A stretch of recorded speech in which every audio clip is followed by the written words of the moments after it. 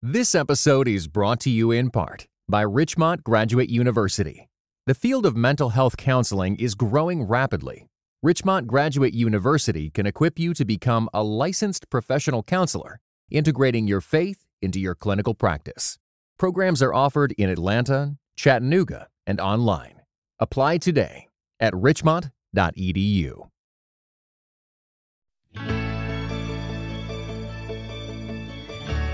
Today we're going to talk about A Lesson Before Dying, Ernest Gaines' great novel, which unfortunately not enough of my friends know about this amazing book. I actually first approached Gaines through A Gathering of Old Men, which I loved and was a very moving novel. And then when I started reflecting on how to die well for The Scandal of Holiness, I picked up this novel. So it was this was my first read. I've only read it once now. And so I invited Jack Heller from Huntington University because he knows the novel better than I do, so that I can ask him questions and talk about this book and why it is that he loves it. So, Jack, thanks for spending this time talking about it. All right. It's my pleasure. I appreciate it. Would you mind introducing yourself to people in case they don't know you or aren't familiar with you? My name is Jack Heller. I'm a professor of English at Huntington University in Huntington, Indiana. This is my 20th year here. And I teach in the areas of Shakespeare, Renaissance drama, and American literature, primarily African American literature. So these are some of my areas of interest. And as a sideline, I'm also a prison volunteer. So. Oh, fantastic. Oh, that's wonderful. That gives you even more experience, of course, being able to talk about the novel. Do you mind talking about how you came to this novel? What was your first experience with it? I also first read A Gathering of Old Men. Okay. This would have been probably in the late 1980s. And A Lesson Before Dying came out in 1993. And around that time, I was a graduate student at Louisiana State University. And around that time, Ernest Gaines came and did a reading from A Lesson Before Dying. Wow. And I suspect that that's around the time I bought the novel. It's so long ago that I don't really remember when did I exactly first read it. Yeah. But I heard him do a reading of at least the first two chapters. And thereafter, at some point, I read it. And then I first started teaching it probably around 2002. Wow. So did you get to meet Gaines during that visit? I've met Gaines several times. Oh my gosh, I didn't know that. Well, informally. I mean, I can't say that we were buddies by any means, Yeah. but we, I heard him do that presentation. In 2016, I participated in a National Endowment for the Humanities program studying his work and met him again then. Even had been to his home. Wow. Gave him a bottle of Four Roses bourbon. In 2017, even shared a bottle. Oh. I think it was Maker's Mark with him. Yeah. Not too much with it, but I had the few times I was able to talk with him, it was very interesting to engage with him. And so I've had that privilege several times. Unfortunately, he's no longer with us, but right. One thing I was able to do, which appears in some of his writings, is attend one of the cemetery cleanings that he talks about. That cemetery that appears in A Gathering of Old Men is behind where his home was located. Oh. And he talks about the cemetery cleanings in his Mozart and Leadbelly. Oh. Along with this, with A Lesson Before Dying. So, yeah. Oh, that's fantastic. I mean, I know I do want to talk about A Lesson Before Dying, but I want to know a little bit more about Gaines, if you don't mind. I mean, what was his demeanor like? I've met lots of writers, and they kind of vary across the map, whether they're more reserved or they're more open. I would say he was genteel, quite willing to engage with people. He when we had a reception, he was not off in the corner. He was Yeah. very much willing to talk with the folks who are there. Uh, really could throw a good spread. I mean, the time that I attended that cemetery cleaning, he fed everybody who did that. Gumbo, all the stuff that you see as food in A Lesson Before Dying Yeah. was food when he and his wife hosted people. Yeah. His wife is the person that A Lesson Before Dying was dedicated to. So Mm. uh, uh, had that opportunity. Always a great person to talk with, I think. But Yeah. again, I don't want to overclaim Right, things. I mean, right. we Yeah. weren't buddies, but Yeah. but Yeah. I had this privilege several times of meeting him. Oh, that's great. And did he talk about his work at all? Were you able, I mean, you've read a lot on his work, so you probably know how he thought about his own work. He did. The the time that I met him with the NEH participants, a lot of that was a Q&A opportunity. Hmm. And we were all over the place in the conversations there. Yeah. But and I'm sure that I asked something. I wouldn't have let that pass, but I don't remember what it was.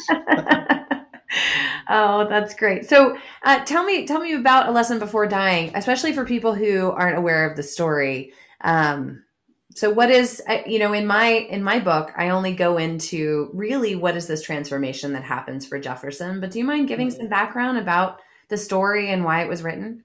The story was begun in the 1980s and completed, I think, late in the 80s and published in 1993. And it was his follow up to A Gathering of Old Men. Uh, what it's about essentially is that there are two men. One has been falsely accused of robbery and murder, but he was convicted, as could be anticipated in the 1940s in Louisiana. Mhm. He was sentenced to be executed. This would be Jefferson. Mhm. He's tried, he's convicted, he's sentenced.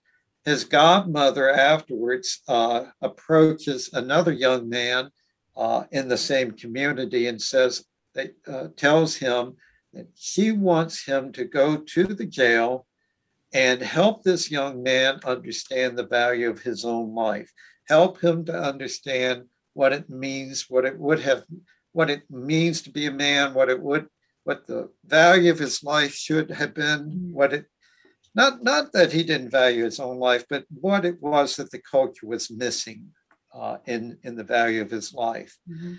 And what we come to find out along the way is that both of these men really don't see it themselves. They don't see themselves as having that value. Mhm. So, a lesson before dying, in some ways, is a lesson of who the individual is, what is that person's worth, how do we measure a person's worth, how do we prepare ourselves for our own ends, a lesson before dying.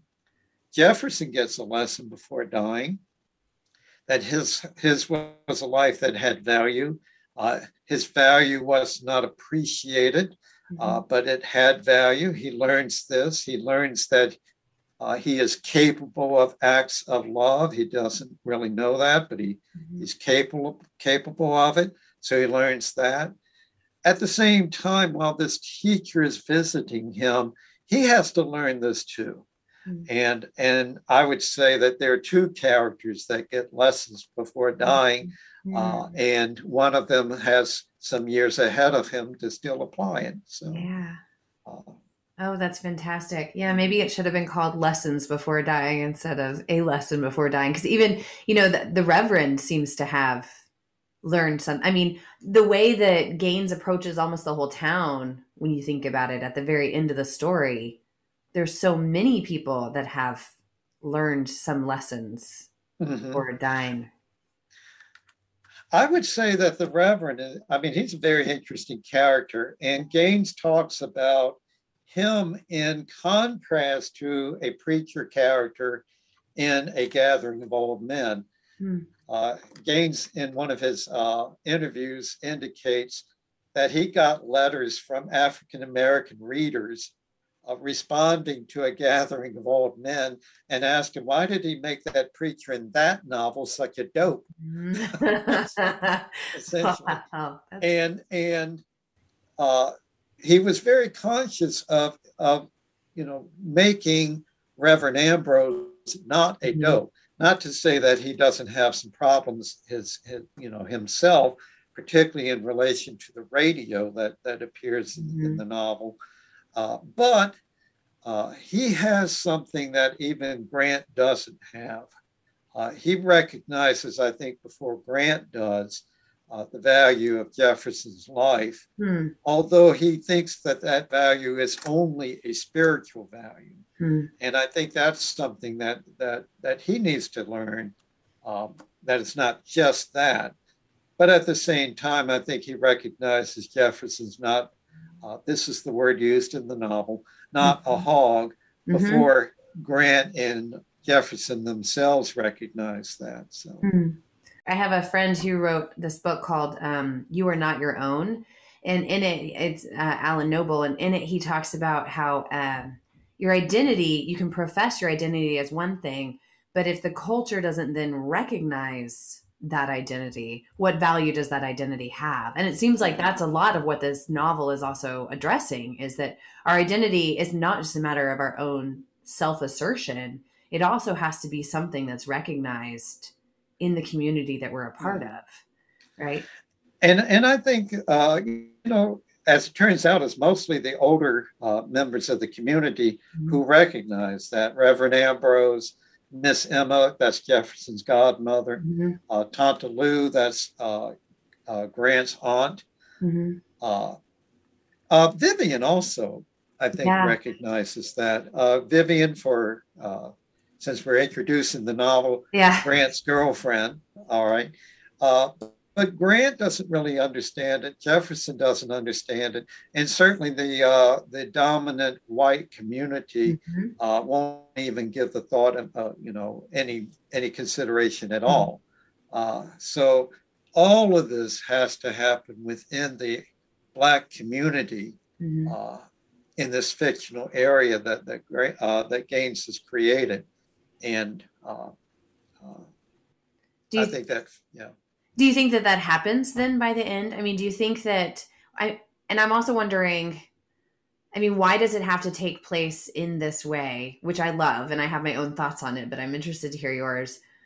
Why does it have to take place looking at it in terms of death, looking at it where you have a deadline in a sense for a person, when his death is coming, it has a date, it has a time. Why do we need that stamp on the narrative in order for these questions to be raised? Gaines addresses that in an interesting way in his essay about writing the novel. He did actually think about, did he want to do a governor's pardon? And I'm so glad he didn't. Now, of course, the novel would have had a happier ending if he had, but I think in some ways, true to his work across his novels, all through his novels, the Black characters in Gaines's novels are living without access to justice. When we think about the history of Black America, there's a certain sense that we always, I've been to a lot of museums of African American history. Sometimes, depending on who's running the museum, there's almost a kind of all that was the past, but it's all progressing right now. It's all becoming better right now. And I don't know that in 1830 anybody would have seen this. I mean, if you were enslaved, what was going to be the end of one's life? Your life might always, for its entirety, be that. So I think what Gaines is looking at in some ways is, how do we live when there is no assurance of justice? When there is no cultural understanding of one's value, when the oppressiveness of the context just closes off possibility. Mm-hmm. I think he was right. Gaines also considered setting this as contemporary to the time he was writing this. And then he moved it back to the 1940s. And I think that was important to the story he wrote, because you could not, from the context of this novel, anticipate the civil rights movement, the changes in law. Mm-hmm. How do you live when oppression is your context? And I think in some ways, I don't know if this is one of the novels that you address in your text, although it wouldn't surprise me. I think in some ways, we're looking at circumstances that might even be sort of parallel to, say, Endo's Silence or something like that, where you can't really force upon this a happy ending. Mm-hmm.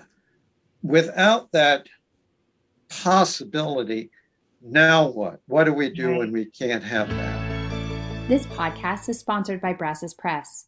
Brazos Press publishes books that creatively draw upon the riches of the Christian story to deepen our understanding of God's world and inspire faithful reflection and engagement. A Brazos Press book that I recommend is How to Inhabit Time: Understanding the Past, Facing the Future, Living Faithfully Now, by James K. A. Smith. In the book, Smith helps Christians and the church develop a sense of temporal awareness that is attuned to the texture of history, the vicissitudes of life, and the tempo of the Spirit. Smith shows that awakening to the spiritual significance of time is crucial for orienting faith in the 21st century. Get 40% off and free shipping at bakerbookhouse.com with code READING.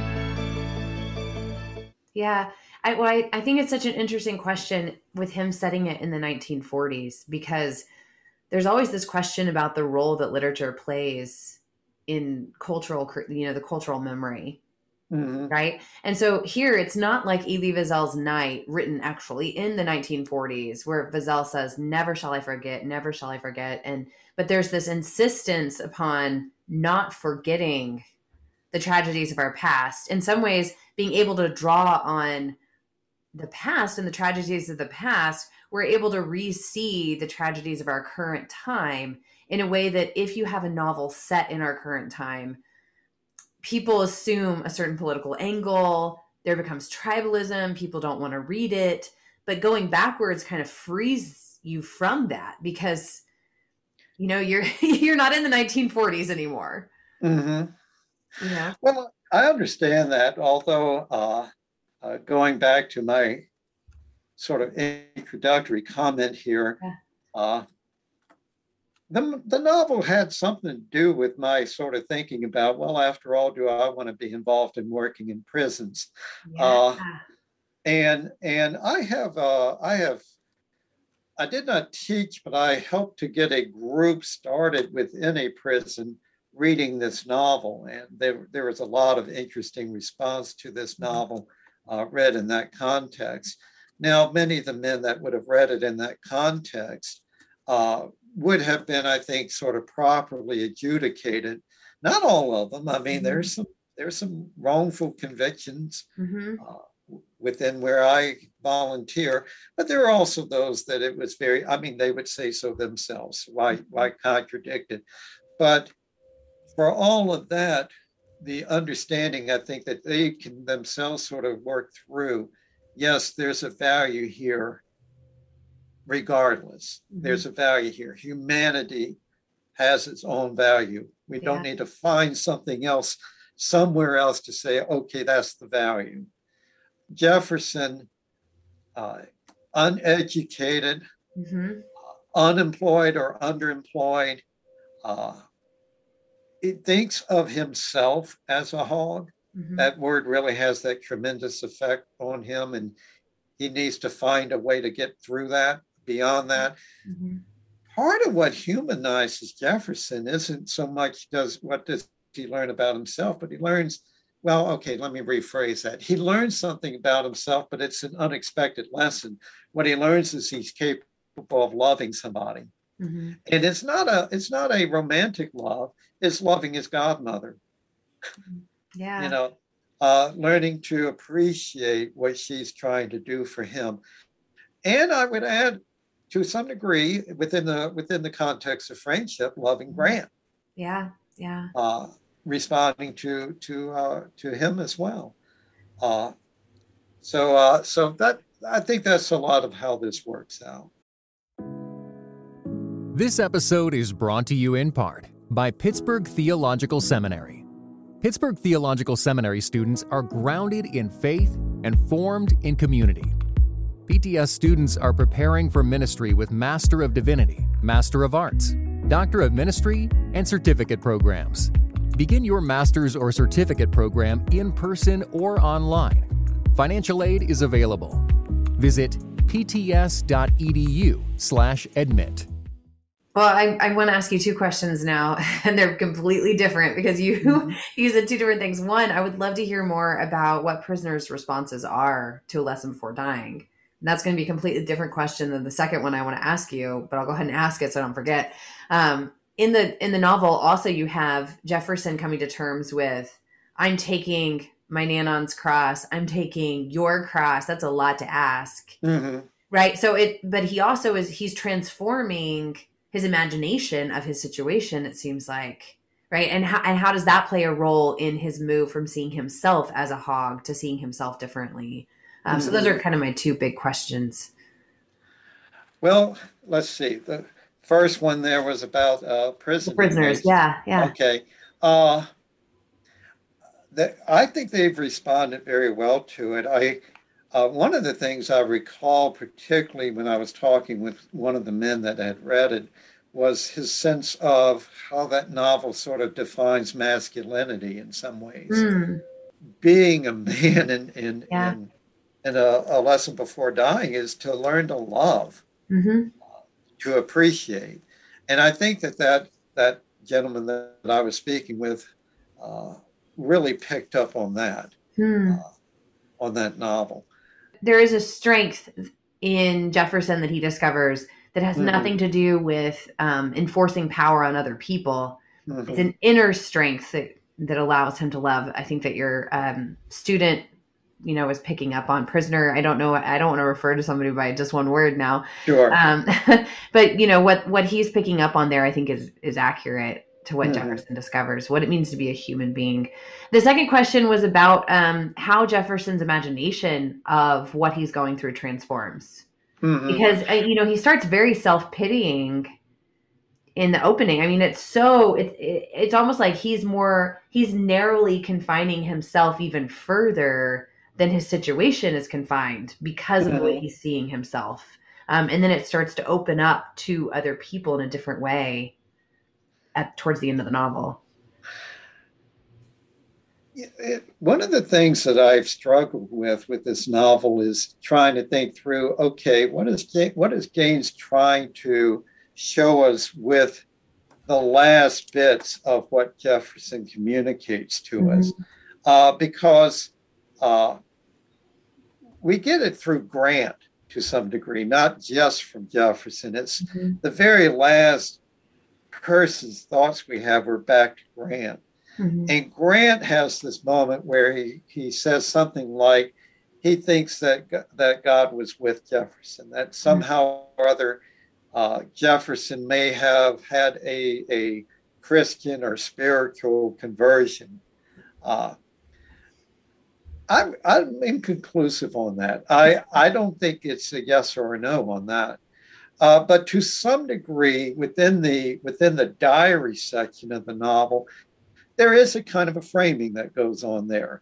Jefferson does recognize that his situation has some parallel to the situation of Christ coming to his end. Jefferson says that he will walk as Christ walked. He will withstand as Christ withstood.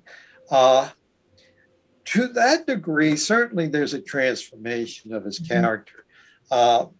I don't think that Gaines doesn't show that to us as affirming doctrines, but it's more of a kind of an identification that seems, this is Christ as his sort of a forerunner. Mm-hmm. He will do as had been done. He will learn that. It's interesting, for those who haven't read the novel, Mm-hmm. Gaines does give a kind of a framing on the liturgical calendar. Christmas is an important segment of the novel, and also this execution 2 weeks after Easter, but you'll never forget that it's 2 weeks after Easter. Right.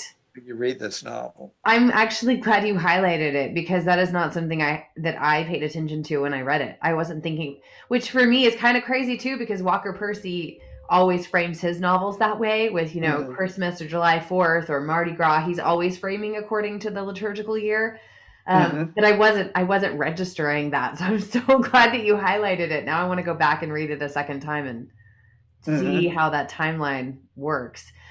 But it, historically, of course, that's also a trope that's used in the African American tradition, isn't it? The idea of the Black Christ and identifying with Christ as an innocent sufferer, like the scapegoat in the society that's being cast out, right? I mean, you teach African American literature. Do you see that throughout, right? Sure, and I note in your chapter that you sent me that you draw from Count Cole, and certainly he brings it out in what he has to say.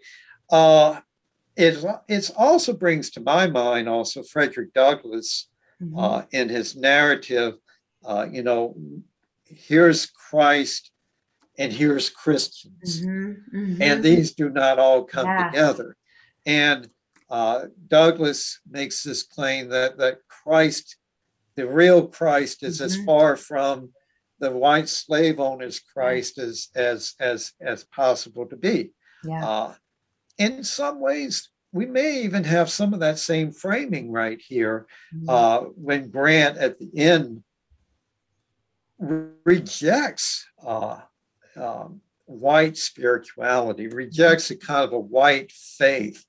It doesn't seem to me like he's rejecting any possibility of a faith. But he says, do I have my book handy? I don't know if I ought to be reading. I've got mine. reading on but it'll be around 251. Don't tell me to believe. Don't tell me to believe in the same God or laws that men believe in who commit these murders. Well, exactly, right? But the same God right there is not all God or every God. Right. It's this God. It's the God of whoever would approve this execution. So very much playing that through. I was thinking when you were talking about Douglass, exactly right. When he in My Bondage and My Freedom, when he talks, is that where he talks about the blackbirds flying up? And he says, I knew two things in that instance when I saw the blackbirds singing freely, right? That God was good and that slavery was a crime, right? It's this instant register of the difference between the white Christian God that was being propagated to him versus the one he was finding in natural law, in Revelation, and also through the guidance of spiritual mentors, right, within the Black church. And I love that parallel. I also, have you read, I know you probably have, you've read Jesus and the Disinherited, Howard Thurman. I love Thurman. Well, you know what? That's on my Kindle. He begins with saying, okay, let's look at Jesus for a second, because the Jesus that is sometimes preached, or that I've heard preached, is not the Jesus that we see in the Gospels. And so he really talks about a Jesus with his back against the wall, is how he keeps talking about Jesus. And that image of Jesus with his back against the wall is so much in A Lesson Before Dying. I mean, that's what Jefferson's back is against the wall, the entire narrative. Right? It's just this identity between the way that Thurman describes Jesus and the way that Gaines describes Jefferson that just really has stuck with me image-wise. You know, another thing that interests me that I think kind of enters into this moment here, frequently in this novel, the white supremacist way of thinking is sort of represented. I'm not trying to over-Christianize the novel, but it almost looks a little bit secular. Like there's a secular focus to the white supremacy. the elements of the white supremacist thought of that opening chapter is very much a kind of a social Darwinism. Hmm. You know, this he uses the word species. He uses Hmm. um, animal. You know, the deepest jungle, the darkest. I don't remember the Yeah. exact quote, but this phrase in there about the deepest, darkest Africa. Yeah. You got this notion that the shape of his head. He uses even some of that. Hmm. All Hmm. right, all of that nonsense that used to occur around the 20s is kind of a scientific sort of version of racism, Hmm. and that almost undergirds like when there's a scene a little bit later than that where the school superintendent shows up at the school where Grant teaches, and all of his interaction looks like he's examining horses Hmm. rather than people. Yeah. All right, and I mean almost explicitly so. Hmm. So there's a kind of uh, and again, I'm not trying to overstate religion or whatever, but Hmm. there's a really interesting sort of contrast between the religious faith, not just of Reverend Ambrose or potentially of Jefferson, or Hmm. but the godmother, Miss Emma, Tante Lou, Hmm. the termination songs, Yeah. the church services, Hmm. even Vivian, Hmm. uh, who was very committed to a different faith, Christian faith still, Yeah. Yeah. but different from the Miss Emma, and all of that in contrast to sort of this kind of deeply, as if it were an objective thing, Hmm. secular kind of racism there. Yeah. Well, and what's interesting is this idea of the contrast between the forces, so social Darwinism or white supremacy, or Mhm. this is the way that things are, versus the agency that's being granted, through Mhm. Grant, Mhm. in this novel with Jefferson, that even when he talks about that example of who's the neighbor who carves wood, driftwood into Oh, Mr. stuff, Farrell. Mr. Mhm. Farrell, right? Mhm. It's the idea of this agency of being made into something else, that you don't have to be just the driftwood. You don't have to Mhm. be classified that way, or as though your fate is determined out, because of your race, or your fate is determined because of society's claims on you. Mhm. Instead, there's this agency, and maybe that's a lot of what Lesson Before Dying is moving us to, is that even though death is inevitable, there is the agency towards, until your death. There is that will and that freedom that's there. And again, Grant needs to learn all of that too. Mm-hmm. He Mm-hmm. has Yeah. to teach it and he has to learn it too. It's sort of like a professor knowing he's going to teach a novel in 3 weeks and needs to read it in the next two. Yeah, yeah. You have to be one step ahead of your students in order to be able to Mhm. teach anybody. Well, and Mhm. I would say even at the end, ultimately what matters is whether we got the lesson before dying after the novel closes, because Grant and Jefferson are fictional, and we're not. There's actually again, I reviewed uh, Gaines's essay on writing the novel, Yeah. and he concludes his essay. I hope you don't mind my reading No, it. please Uh, close with Gaines's words. That's the best place to start. uh-huh. Well, we can go on as long as you like, but this is how he closes this essay. Gaines says, I try to create characters with character to help develop my own character and maybe the character of the reader who might read me. That is So, beautiful. I think a large part of this novel is, in some ways, this novel strikes me as sort of more than most, really kind of demanding something of the reader. Mm-hmm. Uh, I don't know. This may be just me, but I don't know if I could be doing the same things I was doing before Mm-hmm. as I would do afterwards. It seems like there's an expectation. It seems like there's some sort of call upon our lives to some Yeah. degree on the basis of this novel. I think there are lots of good works of literature that will change our ways of thinking, will help us to sort of advance in what our lives are. But to some degree, this novel, I think, is very direct in saying, will we see people we may not have seen before in a different light? Will we truly say that there is a value to that life? Mm-hmm. And if there is, then what we're going to do about it, what it could be a variety of things, oddly enough, one of the actions for, as we're introducing this novel to people, one of the actions that's portrayed as heroic in this novel is eating a bowl of soup. Yeah. There's a moment in there where that is the thing identified as a heroic act. But it's a heroic act because it's an act of gratitude and love. Mm-hmm. And just the simplest possibilities for, can we start to do some things right?